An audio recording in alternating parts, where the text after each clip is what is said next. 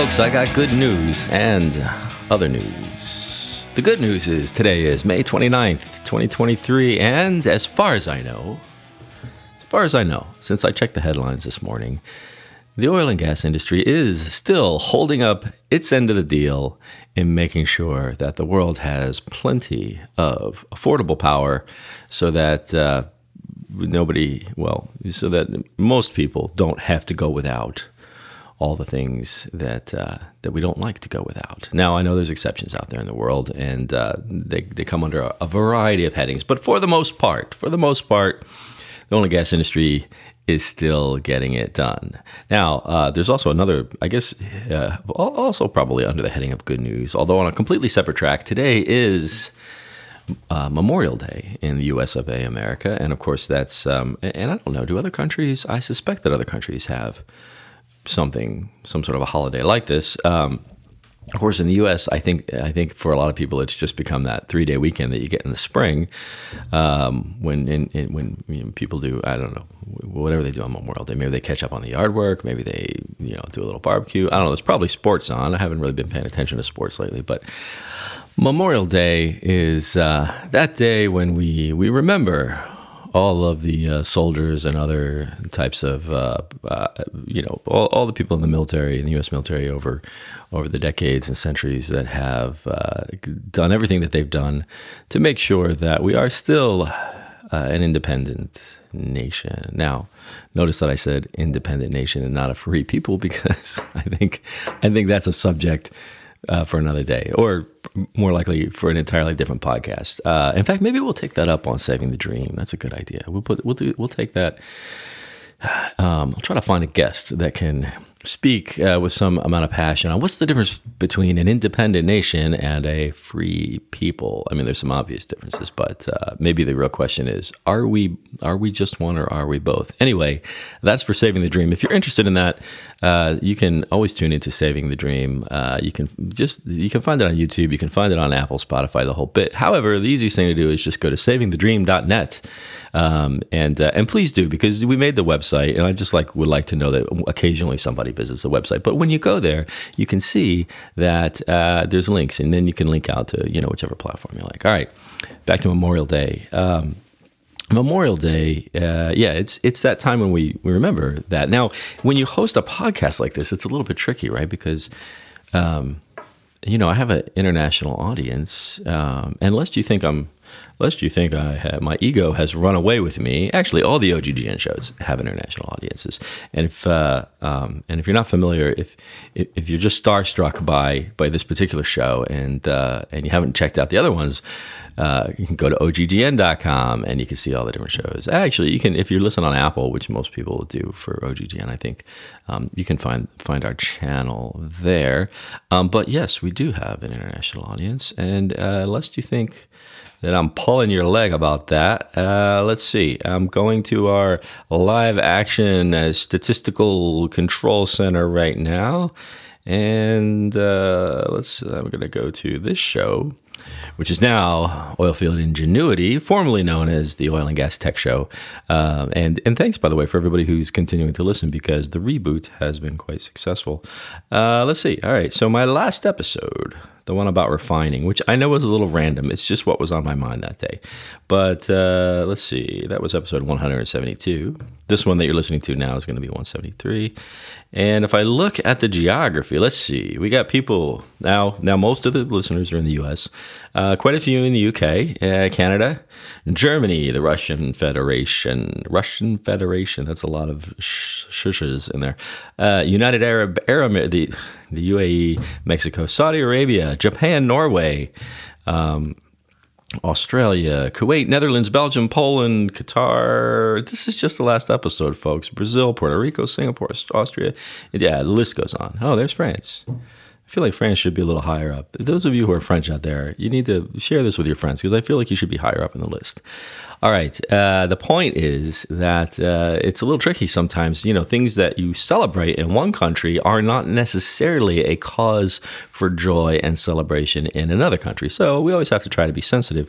But I think that any country that's got a holiday dedicated to remembering the people that gave their all, and in some cases really did give their all for the sake of their country. That's worth remembering, and we'll leave the who was right and who's wrong to the politicians, because they're the ones that like they're the ones that control everything anyway. So we might as well let them figure out who's right or who's wrong. We're just happy for the fact that we have people who did that. Now here at the and it speaks to another thing which I think is important. Especially nowadays in this like modern world, well, I guess really postmodern world. I think it's maybe like postmodern now, because I feel like we've moved past postmodern into I wonder if I'm the first person to say postmodern. We're gonna find out together. Here we go. Postmodern. There's of course the definition for postmodernism, and postmodern is. I think I might. Oh no, I'm not. Post. Here it is, right here on Wikipedia. I thought I came up with this. I thought I came up with something on my own. But postmodernism is a wide-ranging set of developments in critical theory, philosophy, architecture, art, literature, and culture, which are emerging from and reacting to postmodern. All right, I don't have time on this show to get into whether I don't have time. We just don't have time for that. We don't have time for that. But anyway, my point is that one of the things that you see happening, especially in the U.S., I don't know about other countries.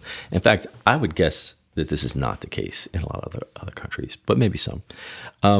We don't have a sense of tradition and formality anymore. We want to be able to wear the sloppiest clothes we can, and we want to be able to. We don't really want to be obliged to anything that's historical or traditional or things like that. Now, I'm not speaking for everybody. I know there's still plenty of people, but I think it's good to have. You got to have some traditions. Tradition, as Tevye says in Fiddler on the Roof, is, by the way, he passed away recently. I was really sad to hear that. He was great.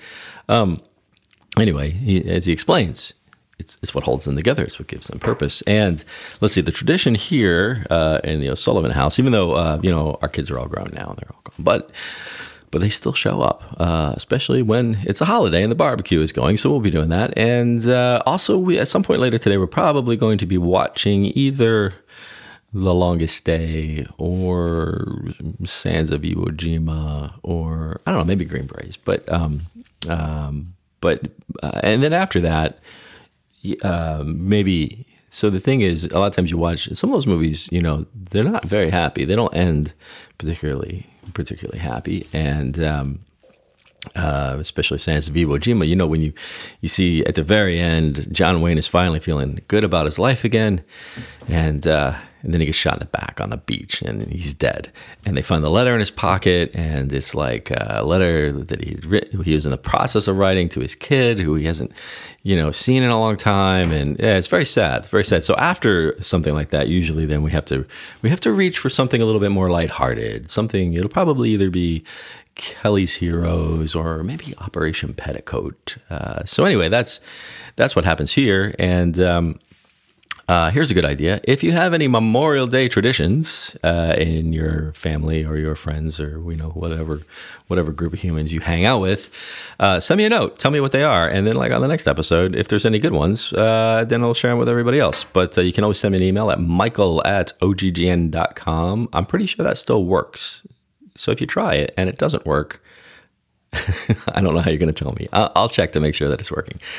Send an email. It'd be interesting to know what are your Memorial. Do you have any Memorial Day traditions anymore, or is it just that 3-day weekend when you cut the grass and catch up on housework and things like that? Hopefully you do something. All right. In other news, you thought I forgot about the news thing, didn't you? In other news, I have an article in the Wall Street Journal, or just the Journal, as they like to say. I hope that someday I have a podcast that is so well established and so well known and popular that you don't even have to call it, like Oilfield Ingenuity Podcast. You can just call it the podcast, and everybody will know what you're talking about. That's my goal. I want to have a podcast just like the Journal, the podcast. Now I know it's Yeah, it's probably a pretty lofty goal. But I don't know. How long does it take? I mean, how long has the Wall Street Journal been around? I mean, it probably takes a while. Let's see. How long? Whoops. Sorry about that. Sorry about the noise, folks, but we got a little extra remodeling and construction going on here at the studio. Let's see. Wall Street Journal. Here we go. 1889. 1889. Yeah, so 150 years. So that's my 100-year. My 100-year goal is that someday you will just refer to it as the podcast. But anyway, back to the article in the Wall Street Journal. In the journal, here's the headline, and this and again, this falls under the heading of other news because you might think this is good news, and you might think it's not. I find there are certain aspects of this that I find amusing, and I hope that doesn't seem too irreverent, especially on Memorial Day. Texas, a clean energy pioneer, turns against renewables. Now, there's two remarkable things here. One is that Texas is a clean energy pioneer. Not a lot of people don't realize that, but if you have ever driven out to Midland, Odessa, that area, you know that people think you're going to see like the countryside, just like made not pretty. I was looking for a word, but all I came up with was made not pretty. People think you're going to just see this visual pollution of oil wells everywhere, when in fact it's wind farms. There are windmills for miles and miles as far as you can see in all directions. But Texas actually has the largest number of windmills, solar farms, whatever they call those things, battery storage. It's the most in the country, or more than the rest of the country combined. I don't know. It probably says in here somewhere. So that's one thing that people don't always know. And so I guess there's three remarkable things here. One is that the clean energy pioneer is now turning against renewables. But the third remarkable thing is the phrasing "turns against renewables," as if renewables are the obvious protagonist in any story, and now Texas has become the antagonist and turned against our hero, renewables. All right, so that's just the headline. Now, some of you may know that I'm kind of a Wall Street Journal fan, so I like the way they wrote this. There's another version of this article that I found that is more comical, but but not really as well balanced. So here's what's happening. Here's how it starts. For many Texas Republicans these days, renewable power is about as welcome as a porcupine at a nudist colony. I suppose that is unwelcome. Although I feel like is a porcupine more unwelcome just because you're not wearing any clothes? I think that I don't know if wearing clothing. I mean, I suppose it depends on what kind of clothing you're wearing, but anyway, not welcome in a nudist colony for sure. All right, in the state capital in Austin. So here's what's happening: is this is now this article was written May 26th, so whatever that was, Friday. Today's the 29th, and I'm pretty sure I read this morning that all this stuff has been passed. Although I've been kind of busy, so maybe not. But it's the end of the Texas state legislative session, and this is something that they're trying to get done. And Republicans are targeting wind and solar power with a slate of bills that would clamp down on renewable projects, among other things, adding additional environmental requirements and excluding them from a state tax break. How the turns have tabled. Lieutenant Governor Dan Patrick is driving the whole thing. And okay, so he has called renewable energy a luxury. A luxury. I can't say I completely disagree with that. This is interesting. Across the U.S., renewable energy projects have slowed, in part due to local opposition that has thrown uncertainty into previously routine permitting and development. Local opposition. People are saying, we don't want this stuff here. It's messing the place up. It's ruining the landscape. We don't like what it's doing to our environment. The foot is on the other shoe. And so, Texas is doing something about it. Now, of course, it's being led by Republicans, and it's obviously going to be cast as a political issue.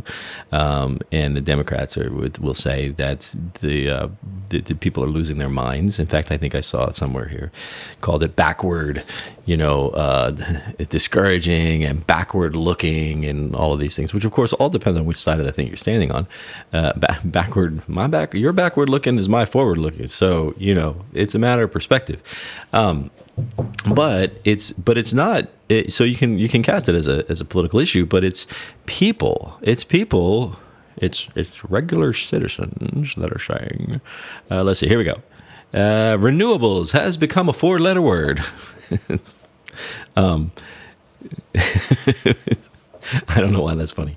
Renewables has become a 4-letter word, says James King from the legendary King family, a landowner along the Pecos River in Val Verde County, where so this is King Ranch. So those of you, if you've never heard of King Ranch, King Ranch is famous because for a few things. One, for being King Ranch, and another for the King Ranch Ford F-150. If you've ever been sitting behind one of those, you might have seen that. It's on the tailgate.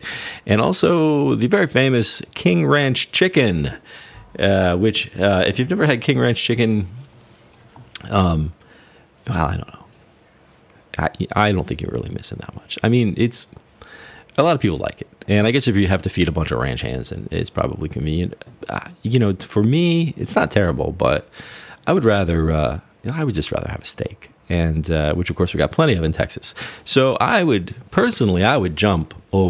leap over 10 or 15 lasagna pans of King Ranch chicken just to get to one nice 16-ounce, 125-degree prime rib. But nonetheless, King Ranch is famous. Easy for you to say. Let's see. So what did James King say? He said he's a descendant of the founder of King Ranch. And he supports renewables, but he thinks they should be out of bounds in the state's most scenic and wild areas. He is placing his own property along the Pecos River in a conservation easement, permanently limiting the way the land can be used. So, and this goes on. There's actually there's a lot of things in here that are kind of interesting, but it all centers around people, and there's testimonials from various property owners in various parts of Texas who are saying, get this stuff the hell away from my property.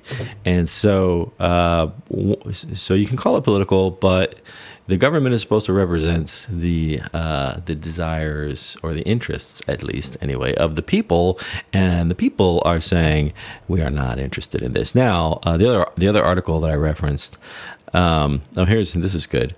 This is still in the journal. If you can see a wind farm from your, I think this is still James King saying this. If you can see a wind farm from your property, the value of your land drops.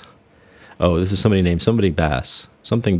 Anyway, if you can see a wind farm, the value of your land drops, he said, while multi-acre solar farms look like absolute crap.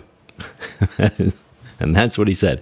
So the people are saying, enough, we don't want this stuff here. And by the way, the oil and gas, the hydrocarbons are doing a pretty good job of keeping the lights on in Texas. In fact, there was a couple of funny things in the other version of the article, which was Houston Public Media. It's funny sometimes to take the same story and see how two different media publications write about it. It can be very different. So here's a couple of things here in this other article. I'll just real quick, I'll share this with you. Critics say the plans amount to a massive wealth transfer from consumers to the fossil fuel power sector. But a wealth transfer? What? You got to pay. The wind and solar isn't free. We have to pay. Either way, we have to pay. I don't see how it's a wealth transfer. But anyway, and this is my favorite line right here. Energy experts and engineers say that the policies could, in fact, make the grid less. I can't even say this out loud. Hold on. Well, I'm going to compose myself. It could, in fact, make the grid less reliable by reducing the state's power supply. I almost got through it. So, by pushing back on the wind and solar, now we're going to reduce the state's power supply. Now, Texas has all the hydrocarbons that we could ever use in 1,000 years. So, I'm not sure, energy experts say. What experts? What experts say that? These are not experts. All right, that's it. That's it for that. I'm gonna. How am I doing on time? Okay, yeah, it's time for me to start talking about the real thing. Now, the real thing is, I've been working on the plan for this show a little bit, because, I mean, this is going to come as a huge shock, but this is not the only thing I'm doing. But I'm trying to work on a good plan for the show, and because the first 2 episodes I just pulled out of somewhere, and because I needed something, and so you got the one on refining. I thought that was pretty good. That was kind of interesting stuff, and then of course you get the first one about the early days. But we want to get into it, like I think I said this last time. I don't want to be just like skirting around these broad issues, the broad brushstrokes, because eventually it'll just be the same conversation over and over again, and nobody wants to hear that. So I was kind of looking at some different ideas, and I discovered a book that I have that I forgot that I had. And turns out that everything that I want to do with this podcast, somebody has already put into a book. And the book is called, and I'm going to tell you what the book is, and you can get it if you want, although I'm not sure that it's still in print, and I'm not sure how I got this copy of it. And don't worry, this is not going to turn into a book study. The podcast will not be a book study, because it won't be. However, this book is called Groundbreakers. I think I talked about this book one time, a long time ago on the Tech Show. Groundbreakers, the story of oil field technology and the people who made it happen. Okay. And it was written by a couple of industry guys, as I recall. Let's see. Mark Mao and Henry Edmondson in 2015.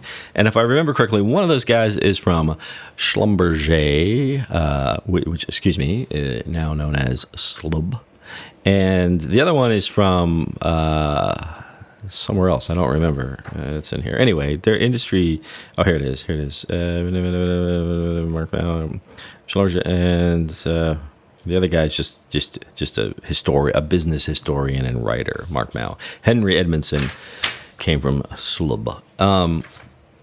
And this book, so ironically, this book is basically like the script for the show for the next 27 years, because there's so much in this book that you could cover, and then of course you got to dig in, you got to pull out the topics and then dig in and find other interesting things to correlate them with, and not to mention a few witty comments here and there. So, but this book goes, like chapter 1.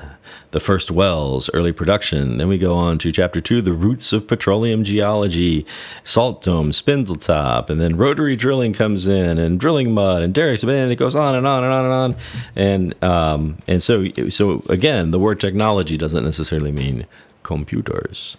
But anyway, so I got to spend some time in this book. And what I'll do is I'll pull some stuff out of the book, and then we'll look at other things that are happening now and try to figure out what's going to happen in the future. And that's the idea. But I do want to share with you, there was a couple of little gems in here, one in the foreword and one in the preface. So the foreword was written by somebody else, the chairman of BG Group, and the preface was written by the authors, I believe. Anyway, here's a little tidbit from the foreword. And as I read this, think about, where have you heard this before? It would be a mistake, however, to think that technology innovation is a recent phenomenon. Sounds familiar. From the earliest days, finding and producing oil and gas was fraught with obstacles and danger, and the pioneers were as challenged to innovate as we are today. Remember, I always used to say that. We've been innovating the whole time. And by we, I know I'm an adopted member of the industry. I say we because it's a spirit of solidarity and support and advocacy. So, but I realize I'm adopted. Let's see. They were challenged to innovate as we are today. They came from all walks of life, from academia, from their machine shops, and sometimes from a life that had previously nothing to do with oil and gas. Well, yeah, because it was new, so there wasn't a whole lot of lives that had anything to do with oil and gas. Nonetheless, and here we go. By ingenuity, perseverance, and luck, These larger-than-life characters, larger-than-life characters. Speaking of which, there's also the other book, which I do remember having, Voices from the Oil Fields. And you may remember that. I used to reference that one quite a bit. In fact, I once did a whole episode on just the guy from Voices, the guy with what was his name? The nitroglycerin guy. That was awesome. Anyway, these larger-than-life characters transformed wild and improbable ideas into viable businesses, many of which still bear their names. As the industry grew, research and development slowly became institutionalized, with billions now spent every year, but every exciting idea still has to come from someone's inventive mind. That is what we're going to do here. And at this point, you're thinking, how many intros to episodes are you going to do that are intros to the show before you actually get to the thing? But, I'm working on it. Just bear with me. It's a developing story. I'm trying to bring you along in the thought process. There's also another little gem here in the preface. And here we go. Now we're starting to put some stakes in the ground. Since the beginning, oil field technology has addressed 4 main challenges. So those of you who are note takers, this is the time to start writing down 4 main challenges. First is the geoscience challenge of deciding where to drill, deciding where oil and gas is most likely to be found. So that's the first challenge. Am I still recording? Oh yeah, it's going. Yeah, we're still going. All right. So the first challenge, four main challenges. Got it? Challenge number 1, the geoscience challenge of deciding where to drill. Challenge number 2. I'm editorializing and reading at the same time. It's not going well. All right. Then comes the challenge of drilling deep boreholes to see what's down there. A dangerous business because pressures in the subsurface can so easily get out of control. Yes, we have some terrible stories about that, but nonetheless, somebody had to find that out the first time and decide what to do about it. So, dangerous business. So first we got to figure out where the oil and gas is. Then we got to actually drill. And after that, the challenge is assessing the size of the oil or gas reservoir. Easy for you to say. The challenge is assessing the size of the reservoir that the drill bit hopefully encounters. So anyway, you're drilling an exploration well. Some people don't realize that. Not all the drilling is for the purpose of pulling stuff out of the ground. Sometimes just to figure out what you're doing. It's kind of like what's the analogy is escaping me. When you poke around to figure out, is it here? Is it here? Is it here? So there's that. And why do you have to assess the size? Well, because the economics come into play, right? So if we say, yes, this is where we should drill, and we drill an exploration well and some oil comes out, and so then we bring in the real stuff, and we spend millions and billions or whatever dollars, and we go, all right, drill here. We drilled a little bit here. Some stuff came out, and we spent all that money, and then 2 days later it stops producing, and you go, well.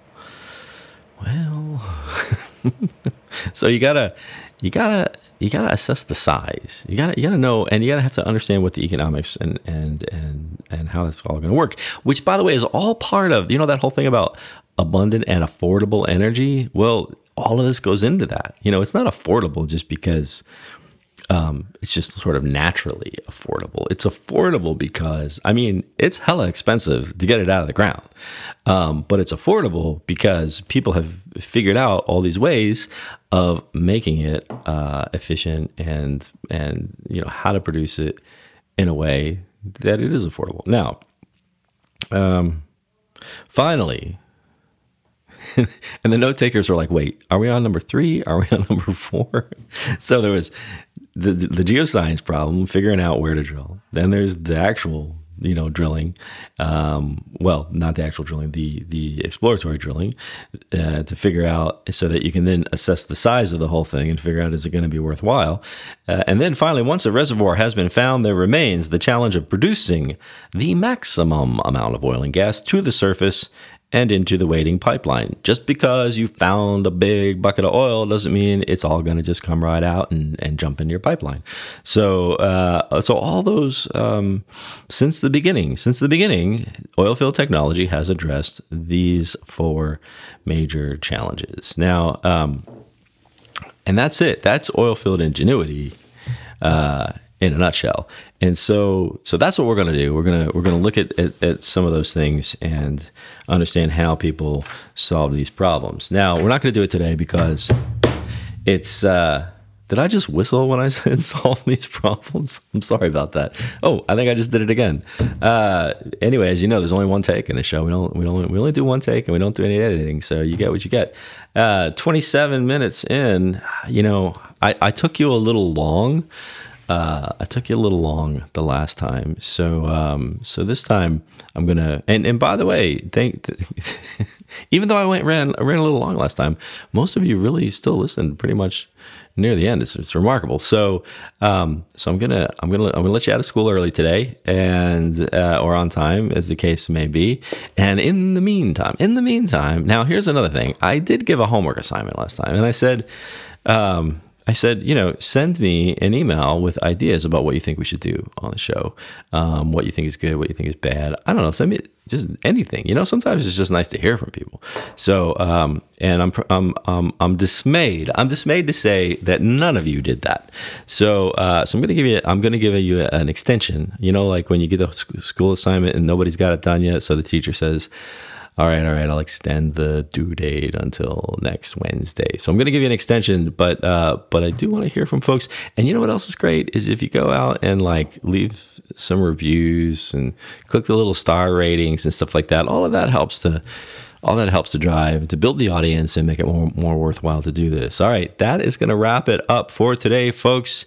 And like I said, happy Memorial Day if you're in the U.S. Now, when you hear this, it won't be Memorial Day anymore. But in any case, I hope you had a happy one.